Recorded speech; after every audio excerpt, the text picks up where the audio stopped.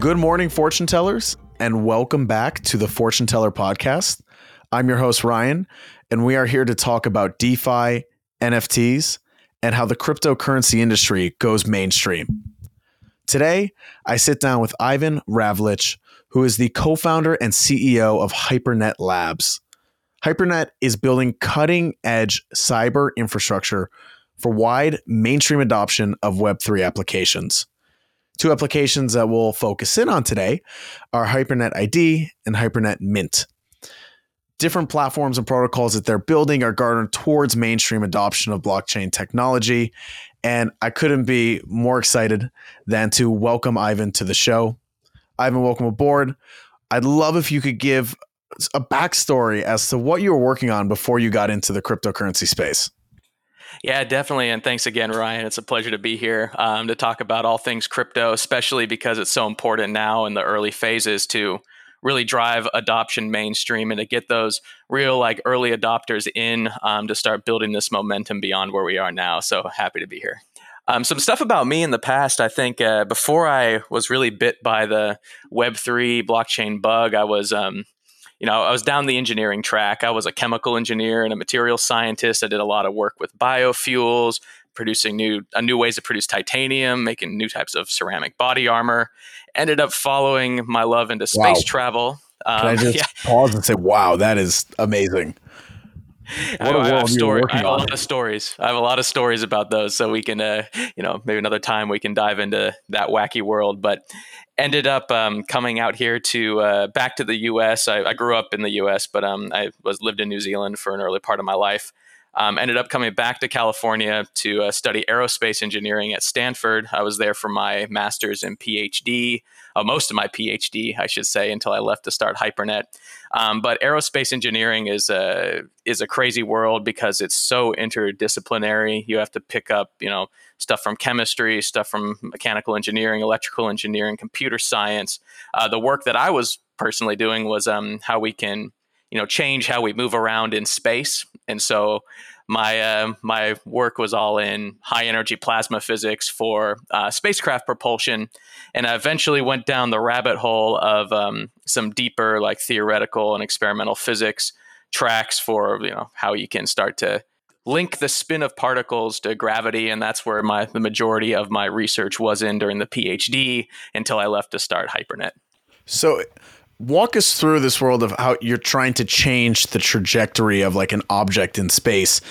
Your idea was that if there's a relative between the spin of an electron or an atom in space and the gravitational pull from an object, and that can be turned into how you move an object, it's a pretty fundamental interaction. So if you talk about the more fundamental aspects of matter, you have mass, you got charge, and you got spin.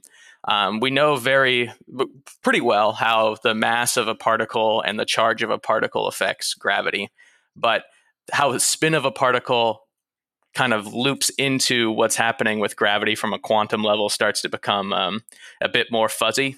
And there's a lot of different theories out there. They're hard to test. They're hard to validate what they're working on. So a big part of my work before I'm starting Hypernet was how do I build an experiment to try to probe some of these more fundamental aspects of the spin of particles and gravity. There's a lot of interactions between these fundamental pieces of what makes matter, and just want to get to know all that. Yeah. And how do you build in that scientific playground when you're also thinking about the application sets of it? Unlike Web 2 infrastructure or startups where it's move fast and break things, you can't break things in this world in hardware. What was that mentality? How did you experiment in the space? What's interesting is and this is one of the one of the problems of academia as well is you're encouraged to push the boundary, but also you can't push it too far. So you need to push it and go deep in that little area and make your little dent. But at the same time, it's you can't do the big things you got to do because you got to publish, you got to get published, you got to get your piece of paper that says you're qualified to do these things. And so there's a framework to think about it. So when you start to think about the Wild West of where I think science should also be, by the way. But the Wild West of crypto, it's like, we got to just try things and break it when you're trying to build a company in even a traditional setting. Like, it's all about, you have your thesis, you have your hypothesis, let's try to break it and keep moving forward. So there's a lot of commonalities, I would say, between the science and engineering worlds and also like starting a company and startups and business. But it's the stakes are a little different depending on what you're what you're working on. Well, the stakes in finance are real. Unlike the internet or .com days when it was purely data in a user's account, now it's money. Money is at stake, and there have been a number of hacks in the DeFi space. More recently, the Wormhole bridge, which was a bridge where you could move money from Ethereum to Solana, was hacked for, I believe, 350 million. And that was a showcase. It's a non-negligible amount. Imagine that headline if it was a bank, if it was a major bank, loses 350 million in deposits. DeFi is in a stage where in one way it's an experiment. In another way, we need a scientific approach. We need security in place. So it's fascinating hearing how you can bring those philosophies and those frameworks over to the space that is traditionally the Wild West. We can, because it's open technology, we can experiment with anything. What's really crazy here is like, it's open technology. We can experiment with things, but we need to have a more structured approach to how we're going to bring this mainstream. Because it's one of the greatest laboratories I've ever seen, especially for economic and financial primitives being able to do these types of experiments that we've seen. But when you start dealing with, high stake, like you mentioned, the Wormhole bridge, for instance, if you're starting to deal with high stake issues, like you need to come at this with a way to make it as secure and, maybe this might be a bad word in the crypto space, but trusted as possible. That you're trusting in the math and you're trusting in the systems that you have put in place. And if you mess up, the implications are disastrous. Like it is someone's livelihood that you're dealing with. And I think this is one of the biggest fears of the more traditional financial sector is, can we trust the technology? And then can we trust, the people that are in there too? And so I think that's one of the main reasons why we've put our flag in the sand about how we see a trajectory from where we are today to mainstream adoption.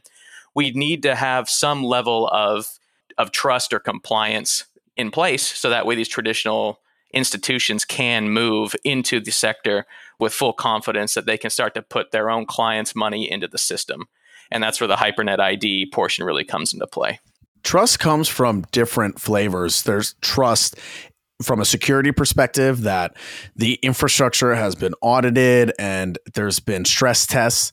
Trust comes from reputation of the people who have built the infrastructure or people who are managing it. Or if it's a decentralized protocol, trust comes from the group of people that are behind the DAO, a decentralized autonomous organization. And trust also comes from the business partners, the people, the other entities that are associated with a specific project. When you think of Hypernet ID, how did you imagine designing the identification system, KYC, AML, compliance, regulatory worlds around Hypernet ID? How did you think of conceiving an identification layer that would mold into something that could be mainstream, that could be picked up by the masses? So a lot of the work that we have been doing at Hypernet has been, we've been fundamentally building infrastructure. And parts of this are like things we have to wrestle with ourselves with our own products about how we can, safely do business in a changing, regulatory landscape as well. So that way, not only are our users on both sides are protected, but also that, there's trust built into the network. We still have this philosophy, though, of, while blockchain is, trustless and open, and you can transparent from what you can see, we also want to be able to respect the end user's privacy. So there were two main things that we were considering.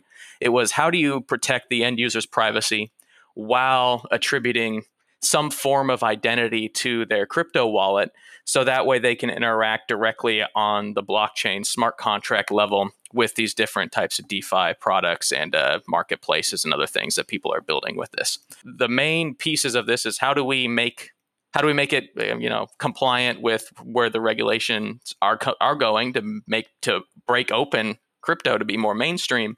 But two, how do we still have that core ethos of Web3 of how, people are able to do business in a more like ownership level of who you are and your data flow, and not everyone gets to see everything about you.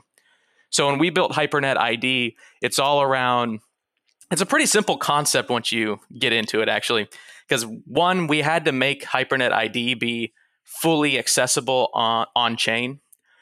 If it's a mix of on-chain and off-chain portions, you start to get into questions about, well, can the system be circumvented? Because blockchains have a hard time dealing with things that are not local and instantaneous on the chain itself. So if you start to add in, okay, now another user needs to inject some level of information into the equation, it starts to wreck the user experience. But if you don't have it all, and if you have it all on chain, though, then you have problems about, okay, well, now all my information's out there. But if it's not all on chain, then I can circumvent, like somebody could circumvent the user interface and go straight to the smart contracts and get around whatever gating that people are doing now. The concept that we put forward when HyperNet ID is all around how you can create an NFT that encodes what checks were done on an individual and if they passed or not. That is very extensible. It's in the metadata of the NFT. So, there can be an awesome picture or whatever with it, but really at the end of the day, it's the metadata that's written to the NFT that lives on chain that people's projects can then filter by to say, does this person meet the criteria that can do business within my permissioned pool or within my marketplace that I'm building? And that is all encoded into an NFT that's non-transferable and sent to the user's wallet, thereby linking an identity to that person's wallet via NFT. Would it be fair to compare this to a passport, but the digital version of a passport? It really is. And one of the best things about NFTs are they're a digital asset that if you control the private keys of your wallet, you control that digital asset and that is yours and nobody can take that away from you. So it's not just like a passport where you control it. And the TLDR is we have an NFT in our wallet, and that NFT has whatever checkpoints I've stopped by. Like a passport would say, I've been to America, I've been to Mexico, I've been to France. But here it would say, I've proven that my age is above a certain number. Or in the credit world, I've proven that my credit score is above a threshold, or I fall into some bucket. Yeah, I'm not on a sanctions list. I'm not, from like these areas that I can't do business with, et cetera. So it's all encoded inside of those NFTs. And it just says whether you are eligible for those checks to be able to do business. Now, can that be used on any chain? So right now we are on Ethereum compatible chains. So Ethereum virtual machine compatible chains. So what that means is, Ethereum, Polygon, Avalanche, we can deploy on like Harmony, Binance Smart Chain, Phantom. It's that kind of ecosystem that is built on the top of the Ethereum virtual machine. We have plans to deploy this onto other chains, but right now those are where we're seeing the most traction for our end users that want to actually leverage the ID. What do you think are those first use cases that developers will come to life with, utilizing an application that proves an identity and has AML and KYC checks? What are those first use cases? Those first use cases really come down to permission DeFi pools. People who are doing need to be able to gate who is able to participate in them. And I know it's not a sexy application, but it is something that's going to help us drive mainstream adoption. If we can set up these permission DeFi pools that can gate at the smart contract level, like who can be eligible, then more traditional companies, like sovereign wealth funds, these kind of entities can now start to say, okay, now I know these folks that are in these pools are qualified for me to put my money in. So that way I'm not slapped with a pretty bad, we won't go into all the things that can go wrong, but basically, they need to be able to know that they're doing business with the right people inside of these pools. That's probably one of the first applications that we'll see. And DeFi is quite a large space. And so really the imagination is the limit of what types of financial products could use this, but it will be this concept of a permissioned pool that are the first use cases of ID. It may not sound sexy to the end DeFi user that's in love with this idea of everything will always be on chain and there's some flavor of anonymity that I'm never revealed. But in order to continue growing the total addressable market of DeFi, we need these solutions. Institutions today, they won't play. They won't step into our sandbox because there have yet to be financial infrastructure that supports identification of wallet addresses. Have you had initial conversations with these institutions? Have you felt that appetite for the applications of DeFi as they're permissioned?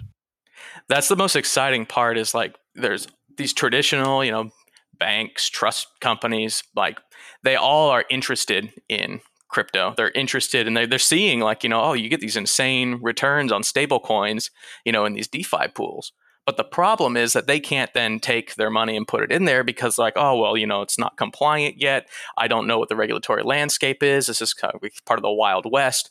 And so the indications that I've seen in the market is like, if we can start to build this legitimacy where the first movers of those types of companies can put their money in, that's going to, in my opinion, that's going to start the avalanche into the whole entire ecosystem once we get the big money to move. Yeah, interested doesn't always mean using. Interested typically comes with a but. And solving that but, it unlocks this flood of liquidity that has yet to be tapped into. The other market that I'm imagining is the credit ecosystem, which is untapped in crypto. We haven't built out the core infrastructure and the markets for this to happen, but they're coming and they're going to be here.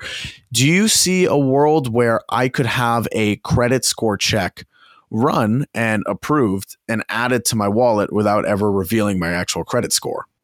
Oh, definitely. I mean, like we built Hypernet ID. The concept is very extensible. Like right now we're doing checks for like, you verified your address, you got your, your name, your email address, your government issued ID. Are you on a sanctions list? What country are you in? But it's very much extensible to be like, oh, would you like to do like accredited investor checks? Oh, would you like to do the ability to say like, yes, here's like the type of credit score this person has.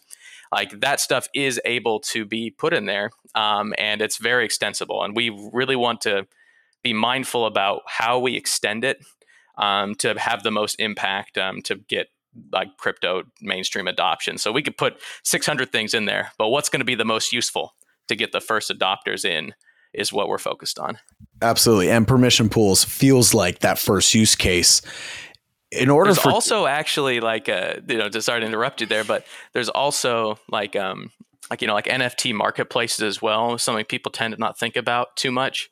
When you're doing very large scale transactions above a certain, dollar threshold, that should trigger, traditionally it triggers anyway, like, AML, KYC checks for the end user themselves because there's the potential to move a lot of money through these NFTs. Bored apes are worth what, 200,000? Like what number would trigger that in the traditional? I think it's on the order of like, sub 20K. It's like not a crazy amount. And so then there's also tax implications of that too. It's okay if you're doing, a transaction above like 10K. Okay, great. You gotta be 1099. Oh no. Yeah, what does that mean? Like the blockchain won't 1099 me. Yeah, exactly. So it's you need to be able to start to link the end user's wallet to their identity to be able to have these more traditional feeling things that are going to be very impactful to the space. And let's lean into privacy. So when I go through the approval process on chain, it's just a true or false. Yes, I'm approved. Where does my data go? Is it stored? Is it thrown away?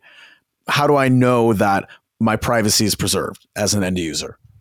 So I think it comes back to a core question of what Web3 means and what Web2 did not give us. It comes down to really, it's not quite about pure, like I don't want anyone to know anything that I'm doing, period. While like I think we'd all agree that would be the best future at the same time. It's impossible. Like, it's impossible. If you want anything that takes credit underwriting, it's impossible. Yeah, exactly. So now it comes down to less about pure privacy in all aspects, but more of putting the control in the end user's, court to say what aspects of my identity or what aspects of me and my data should go out to others. and then controlling that flow tightly. So in our case here, when we create the ID, the user can opt into either leaving the PII stored on either our secure servers or inside of our third parties that do the identity checks, or they can request it all wiped. So that way, but then you don't get the ongoing, checks that are in there. So it really comes down to how the end user wants their data to proliferate and how they should be in control of where it goes. And it should be very transparent of who has access to what is something that I think is a core piece of the Web3 ethos. A flaw in the Web 2 world is the concept of double spend. And Bitcoin came in to solve the double spend problem from a financial standpoint, where you couldn't in Web 2 prove that you owned an asset because it was easy to replicate and there was no encryption to prove I own something. So centralized services like PayPal came around and PayPal told you owned this. You didn't really own it. It was a receipt at PayPal. There's also that with identity. Everywhere I go, if I'm applying for a mortgage and I go through a couple different agencies, I am porting over all of my information to that underwriter. And it's another double spend problem because I should be able to go to one stop, one toll road, say, here's who I am. The toll road keeps my information. Great. And then I go use that, whatever I want. And it sounds like HyperNet ID is allowing that. Yes. Once you do the check and you get that NFT, which is non-transferable, by the way, so you can't just go send it to somebody else.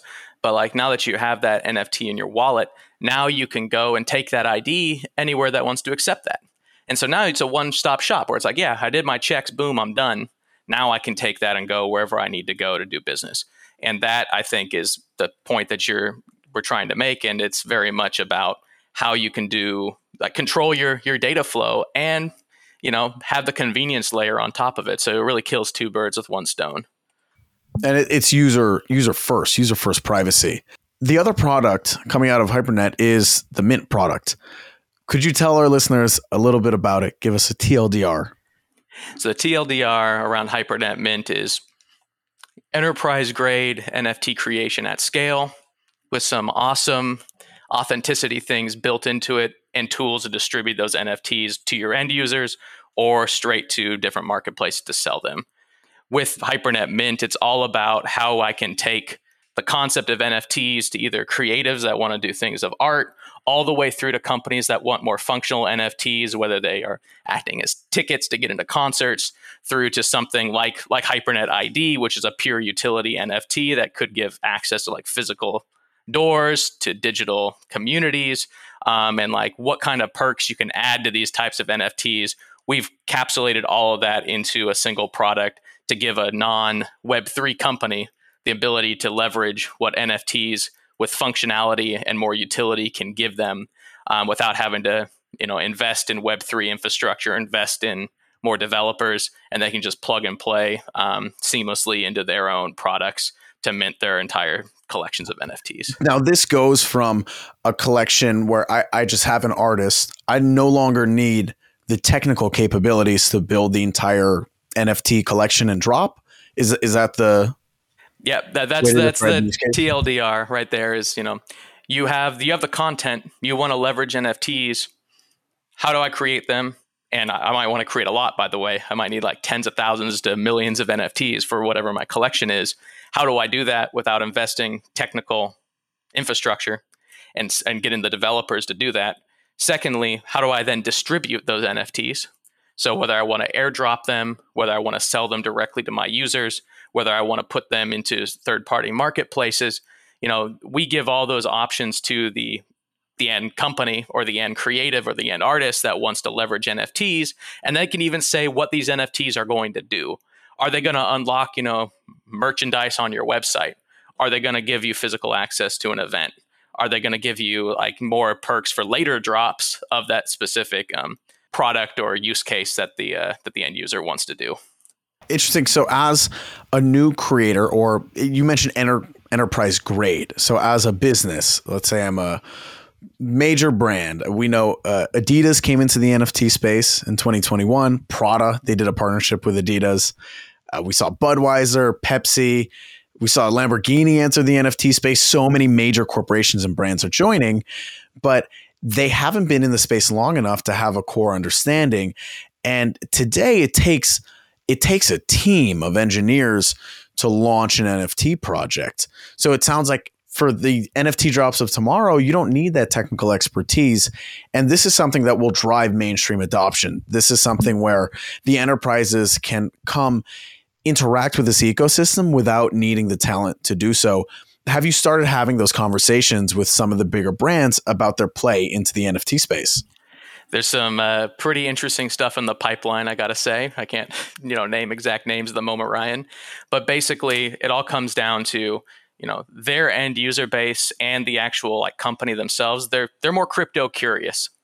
And they're anywhere from communities of thousands of people through to very large brands that might be able to bring quite a lot of new users into the crypto space itself. How do we easily onboard those users into crypto, educate them along the way, while also giving the almost user-friendly aspect of creating NFTs to that company? So they might even have Web 2 engineers that are very well used to integrating with traditional applications. We built the minting product to be able to fit directly into these types of infrastructure backends as well. So an artist could come in, upload all their content, and create and batch mint their entire collection and then distribute them. Or you can programmatically on demand mint these things, and you can use techniques like lazy minting, where the gas fees go off to the end user themselves who's actually buying it to actually mint the NFT. There's a lot of techniques we use under the hood to make it even easier for both sides of the user base.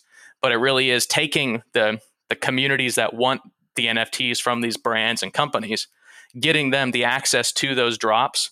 And then this is where Hypernet ID comes back into play as well. Now that the user also has a Hypernet ID, they can opt into the ability to be directly contacted by those brands to be able to further get opportunities that they necessarily might not have been able to achieve in the more traditional, hey, I hold an NFT, awesome world. When you think about mainstream adoption, you mentioned the back end infrastructure, but you also mentioned the front end interface, and Hypernet ID can come in to play as well from both sides. It can come in the back end because the enterprise can view that identifier, but also it could be something that the user showcases to prove that I can join a permissible DeFi pool.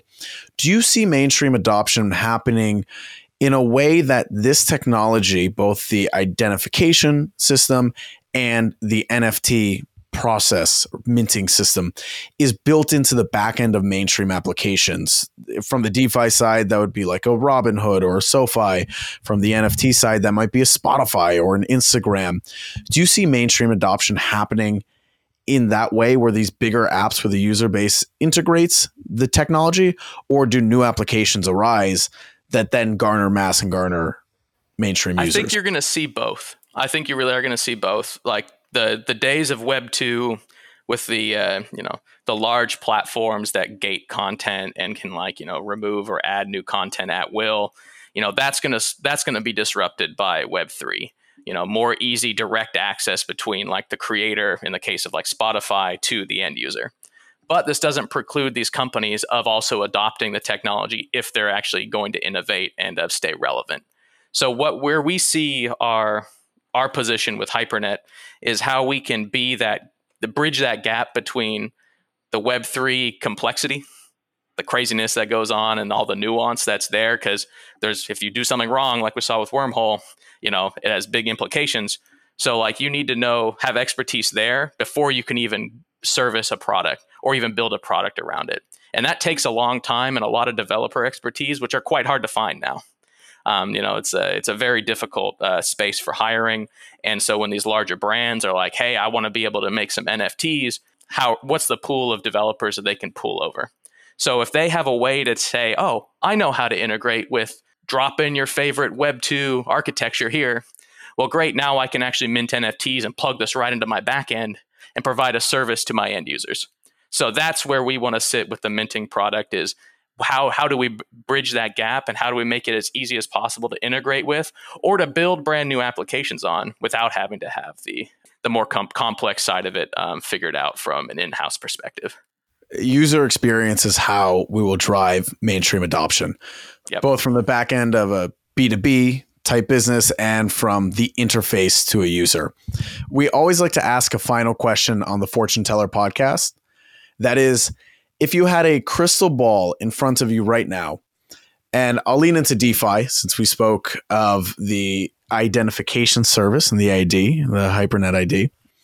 What could you most confidently predict will happen in the DeFi space, ideally as it relates to identification, KYC, AML, compliance, by the end of this year? So looking into my crystal ball, it's sparkling at me. It's smiling. It's winking. You got a nice one. Basically what I see happening, and like we're already, I don't think you need a rocket scientist to tell you this, but really like regulation is coming. Whether it's coming this year or next, it's on its way. And the first movers in the DeFi space to tackle this head on, I think, are going to be the smart players that are able to survive what is going to come and set up the space for success. So what we need and what I hope to see this year is almost like a hybrid world of, we got our open cowboy, DeFi protocols that anyone can enter into. Let's not change that. But let's set up new ones, and let's set up a new type of DeFi pool that is gated, that still respects user privacy, brings legitimacy to the space. I think we're going to see a lot of that coming online this year because we're only in, month 3, and people are starting to move. And so what we're going to do with HyperNet is to really jumpstart and accelerate that with our solution, because it is just incredibly seamless and easy to adopt. It's a one-liner in your smart contract. You're done. We're excited to watch the growth of this hybrid ecosystem and HyperNet being the steward of that growth. Ivan, thank you for joining us. Where can our listeners find out more about you and more about HyperNet? Yeah, go straight to hypernetlabs.io. You should be able to find all the links to any of our social and communities there, as well as also links to our products so you can check out what we're building. Go to HyperNet, check out the products that they're building, and wherever you're listening to this, be sure to check out the show notes for all of the links Ivan mentioned in our conversation. And of course, please follow us on Twitter. We are @UseTeller, or join our newsletter to find out about our upcoming episodes. Thanks for having me.